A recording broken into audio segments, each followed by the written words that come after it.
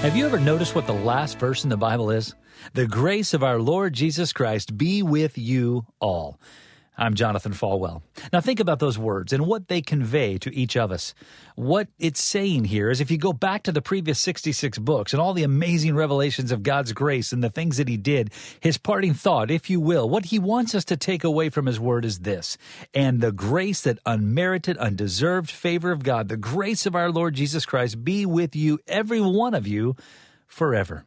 That's God's desire. His plan from the very foundation of the earth is for us to experience His amazing grace, to receive that grace. We celebrate what God has done for us, but are our lives living it out? Our lives should be a reflection of the grace that we have received because of God's amazing love. You've been listening to One-on-One with Pastor Jonathan. To learn more, visit falwell.com.